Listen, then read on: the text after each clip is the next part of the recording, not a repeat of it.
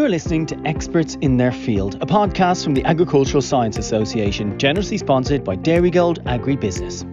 Hello, my name is George Ramsbottom, and I am the President of the Agricultural Science Association. In this episode of Experts in Their Field, Una Sinnott, Council Member and PhD student, interviews Frank Monaghan. Frank is the Dean of Agriculture and Food Science at UCD.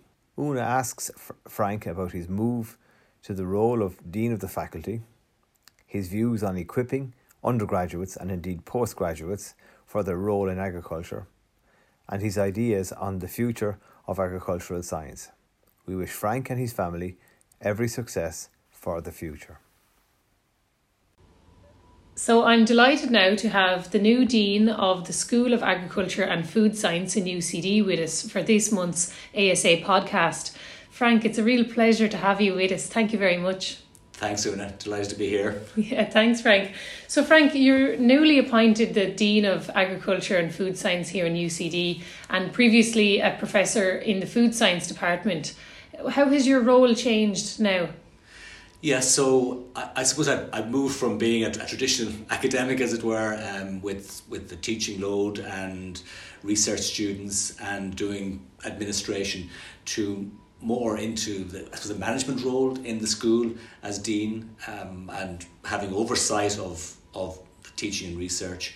But I suppose it's just a much broader remit. I came from food science and nutrition into agriculture generally now, so it's a much broader remit than I would have had previously. So I'm still doing a little bit of teaching and have research students and working with other colleagues to make sure they deliver on their research program and so on. Brilliant. Yeah. So what does a typical day look like for you? So a lot of time spent at the computer and a lot of meetings, but they are interspersed with a bit of teaching and meeting with the research students, which I love doing. A lot of planning.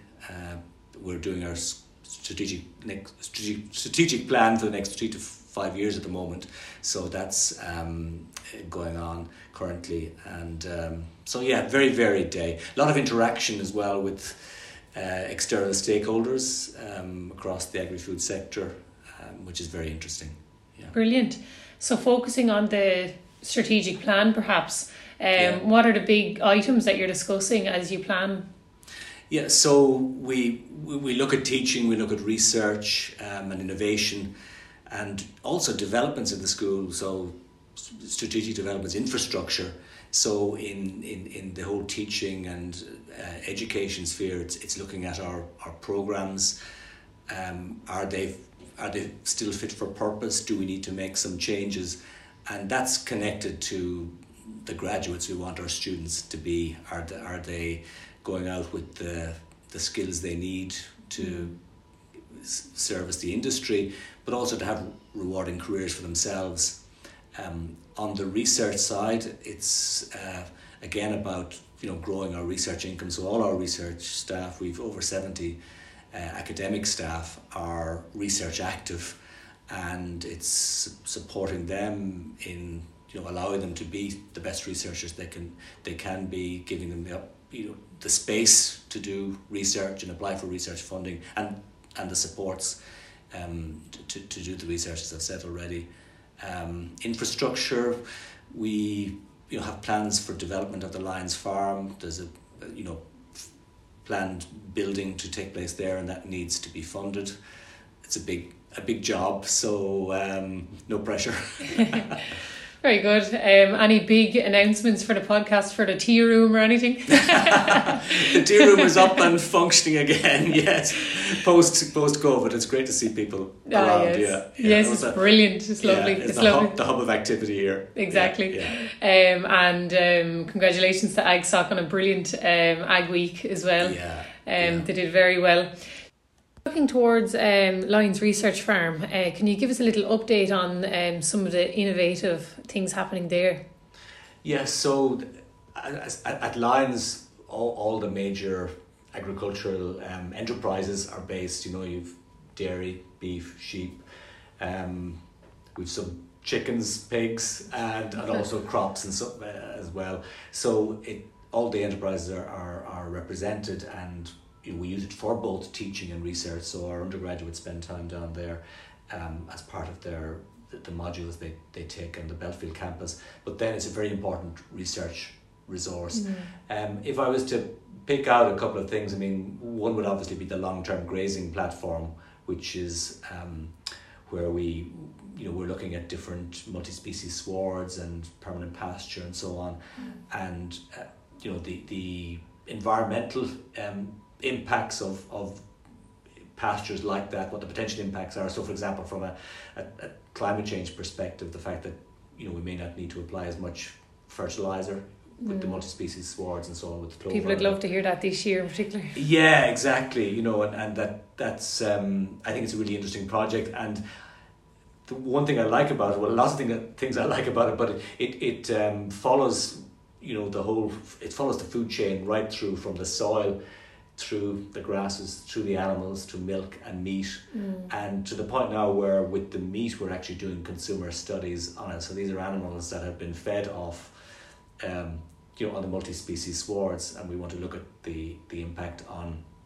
the sensory quality, the flavour of the meat, the tenderness of the meat, and then on the other end of it, people are looking at the impact on production. Do the animals grow better? Do they finish earlier? And what's the requirement for fertilizer application and so on.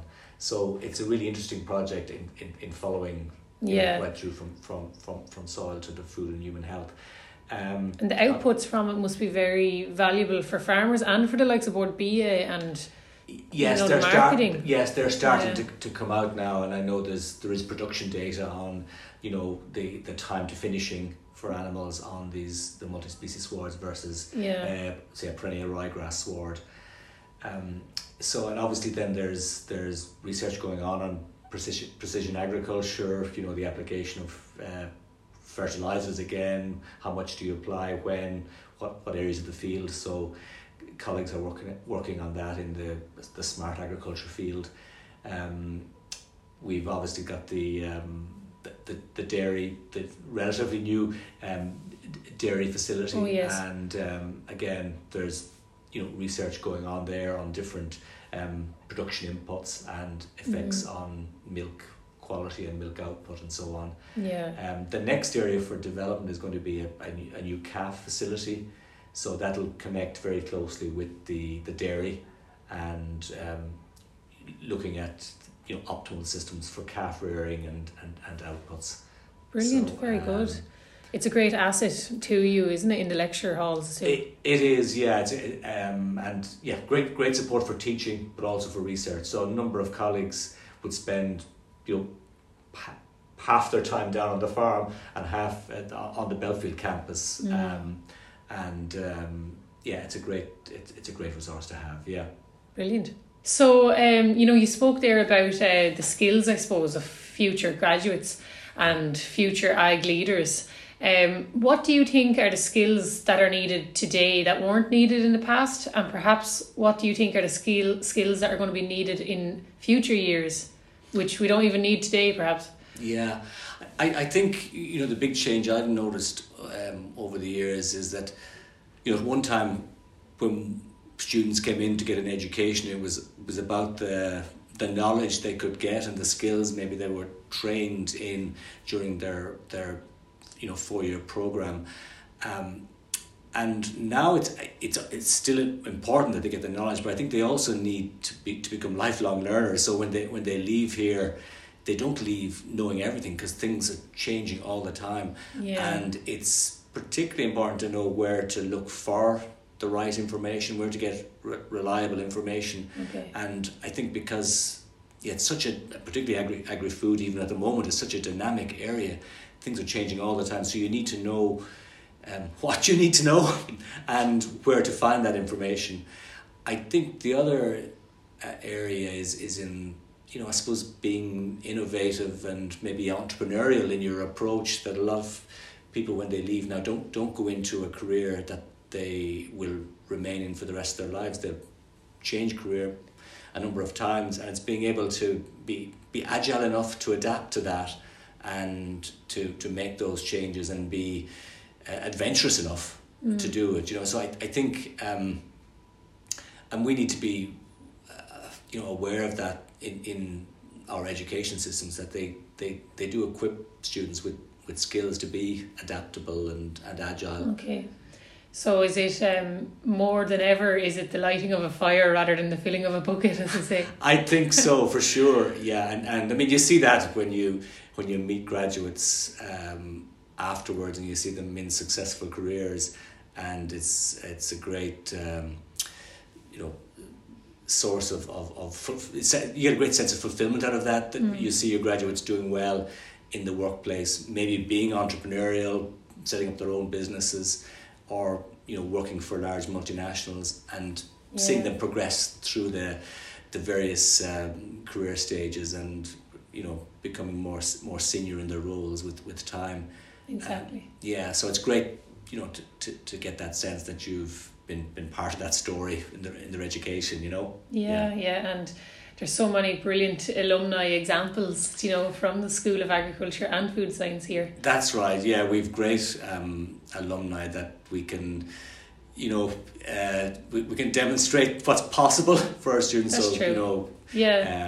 Role models, which is really important, because I think often when students come into, I suppose, any degree program, they may not see may not be clear where their career is going to take them. But when they can identify with people in their sector, whether it be in forestry or horticulture or food or animal science, that they can see somebody in a role that they can identify with. I think it's really great. Yeah. Very good. And in your recent interview there in the Irish Farmers Monthly, you referred to micro-credentials. I like that term a lot. So, and a lot of our members in the ASA, I suppose, would be very interested in that kind of, lifelong learning, or, modules that you can take on as you work. Yeah. Do you see that playing a big role?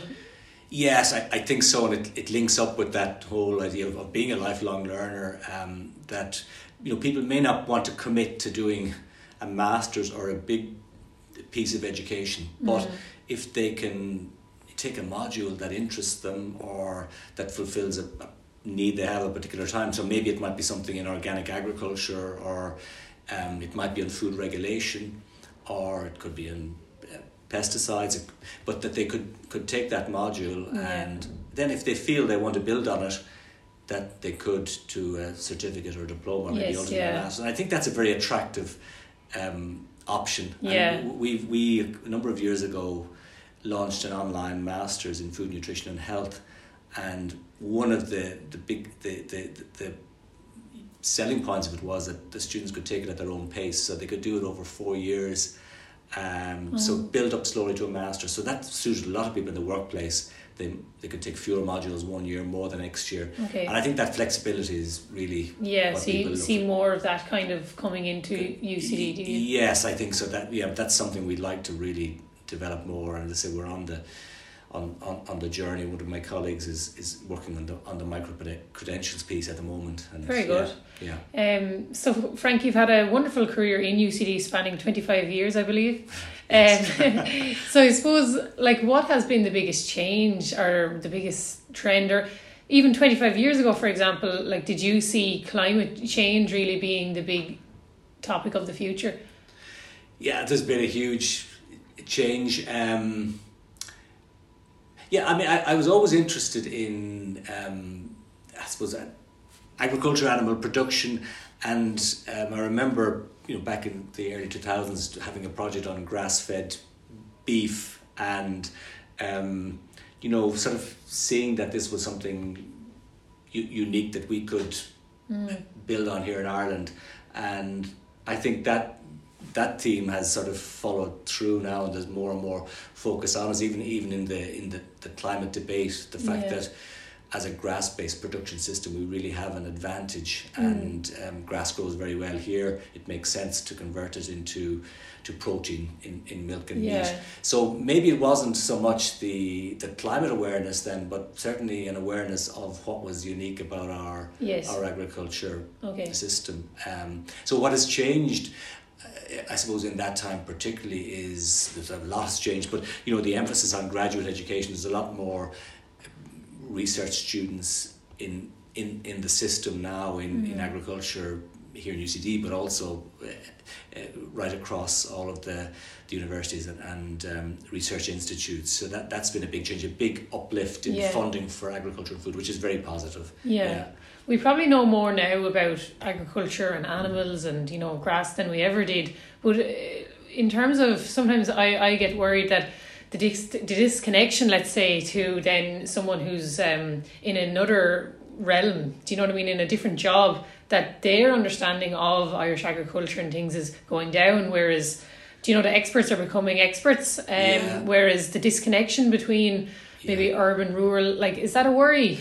Yeah, I think it's where communication really comes into it, and we have to be better at communicating the science, the importance of agriculture, the fact that an understanding of what we can do well in agriculture here, the sorts of food we can produce. We can't produce everything. Be proud of it, because we can't grow everything here. It's not like we can turn a switch and turn off animal agriculture and only grow crops and or nuts or something. Nuts or avocados. We can't do it. So I think we need to play to our strengths, but we have to communicate that definitely to the public, to make sure there is a better connection between the public and their food, the story of their food, where it comes from.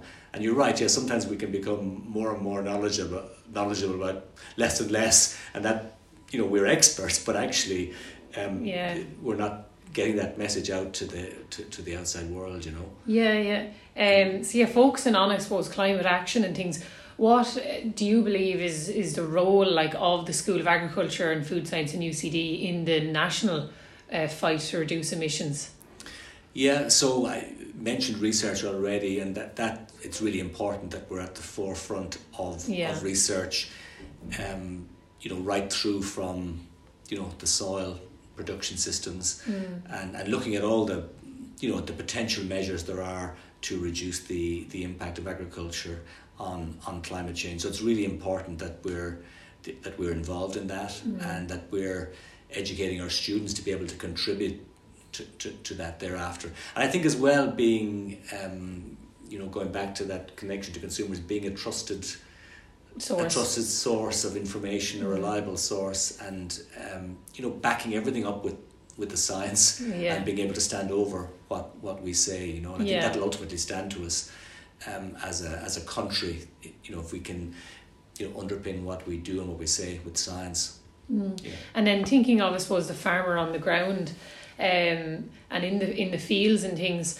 I suppose, do you have any worries about the future of farming in that sense? Or again, what can you do as the dean of the school to kind of help those who are, as I say, in the fields, Yeah, I mean, it is a very challenging time for sure, and it's it's difficult. I think farmers, and they will say this themselves, and they are very innovative. They've adapted to change over the generations. One of the challenges at the moment is, I suppose, the fact that the sands keep shifting. There's a lot changing. Even the last few weeks have brought enormous change with the Ukraine-Russian invasion, and they suddenly find themselves having to change again. And I mean, what we have to do is support them as best we can in providing them with reliable information. And a lot of time you have the future farmers in your lecture halls, the likes of dairy business, you have men and women there. Yes. Possibly going home full-time farming. Yeah. So, and they are very tuned into the subtleties of what's and animal and crop. And exactly. So they're really. I mean, I listened to a debate they had recently, hosted by the Farmers Journal. It was just really uplifting to see the way the questions the students had. You knew they were living this. Okay. Yes. And so, in that sense, I would be optimistic that they will go out and find a way to work. To work this. Yeah. And as you know, head of the school, and I suppose it's such a great honour, you know, and you've really kind of worked your way up to the top. Professionally and personally, what motivates you? Yeah, I think I've always been interested in science, but particularly applied science, and that's what I love about agriculture. In that, you know, the basic science can be applied. It's got a use. It's very. You can follow through what you've done and see that it can have an effect. So that's, I suppose, what's drives me in that sense. I've loved that part of it right from the start. I did a basic science degree here in UCD in biochemistry, and then studied food science in UCC, and then spent a couple of years in the States working for Irishmen who were academics over there, one in Michigan State and one in the University of California, Davis. And at Michigan State I worked on the quality of pork from pigs fed different diets. And then at Davis, California, worked on milk proteins with a former graduate of UCD, John Kinsella, who was the Dean of Agriculture in UC Davis at that time.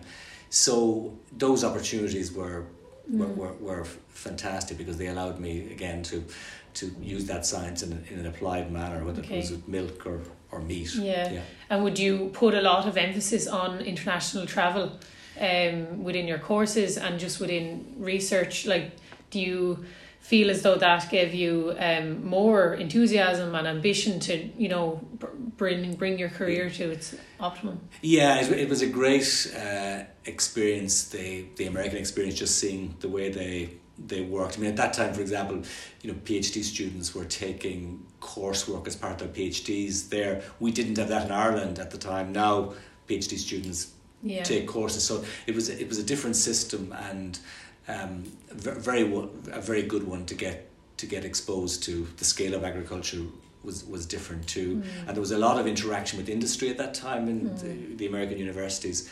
So I think that was very useful. And when I came back here and started then in the role in food science, one of the things I was involved in early on was setting up an exchange program with US universities. So we started off with Michigan State and Purdue, and now I think we've 24 partner universities across the world where our students they do it in the third year of their degree. They can go and take a full semester. I was lucky enough to do it myself.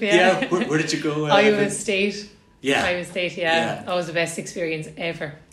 So that's what and that really stands to students, you know, when they go for an interview for a job or whatever. That's just different perspective, and the great thing is they do the exams over there. They're, as you know, fully immersed in the system, and then your grades are and the beauty of it is, because, as you say, you're a partner university. When we were over in Iowa, it was like they knew us, do you know, because they were like, we know the UCD students, do you know, and they knew like that we were dedicated, and it was great. It wasn't going to like a random university, do you know, they really felt like they were welcoming us. There's a great connection. I think that's, I mean, a lot of our, the figures, 30-40% of our students have an international experience, which is great. I'd like us to grow that, but it's still very significant, and I think a very valuable part of the degree. Exactly, finally, Frank, as a, I suppose, researcher myself, I'm interested to know, what is your best habit? What's your best habit, or what do you find is a great tip for people within research, but just maybe within working? You have a great workload, you know, at the moment. So I think in research and as a PhD student, one of the tips I give to the students is when you have a piece of work done or completed, to try and write it up at that point as a paper, a piece of work that can be submitted, and get it out there as soon as possible to their audience, because that really gives you great confidence as well. I've been able to write my first paper, and I've got it in a journal, and that means that it doesn't sit on the shelf. It's actually out there. As a PhD student, that's one thing I always encourage the students to do early on in their studies. Get one paper under their belt. Because the confidence, I suppose, is a big thing, isn't it? Because do you know the way there's so much literature, and sometimes it can be contradicting, do you know, but each of them can be correct. Sometimes you might think, well, I know a lot, but then do I know a lot? Yeah. How do you overcome that?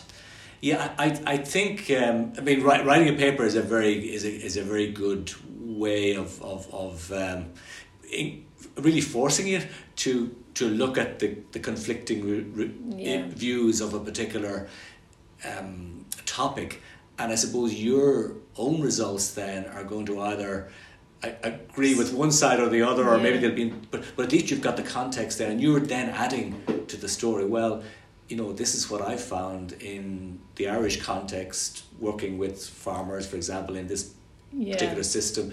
And that might be different to what was found in another European country or in the US, but you're now adding to that body of knowledge by, presenting the Irish context, if we use it that as an example. So I still get a lot of pleasure out of working with the students and seeing them get their first paper published, and as I said, it's that communication of their science. It gets out there into the literature, and people can read it and cite it. You have the opportunity to present it then as well. Exactly, yeah. So, combine that with a conference presentation. That's great for developing those skills and making the connections. That'll stand to them later in their careers. Yeah. Very good. That's great, and thank you so much for joining us. Do you have any final remarks or thoughts or anything? No, just that I as you pointed out, I am very honoured to be in this role here in UCD, and I'm very fortunate to have a great group of staff members around me, academics and technical and admin staff, and then over 2,000 students. So it's a great place to be. So I'm really enjoying it and looking forward to the next few years in the role. Well, thank you very much, and congratulations from everyone in the ASA. Thanks very much, Una.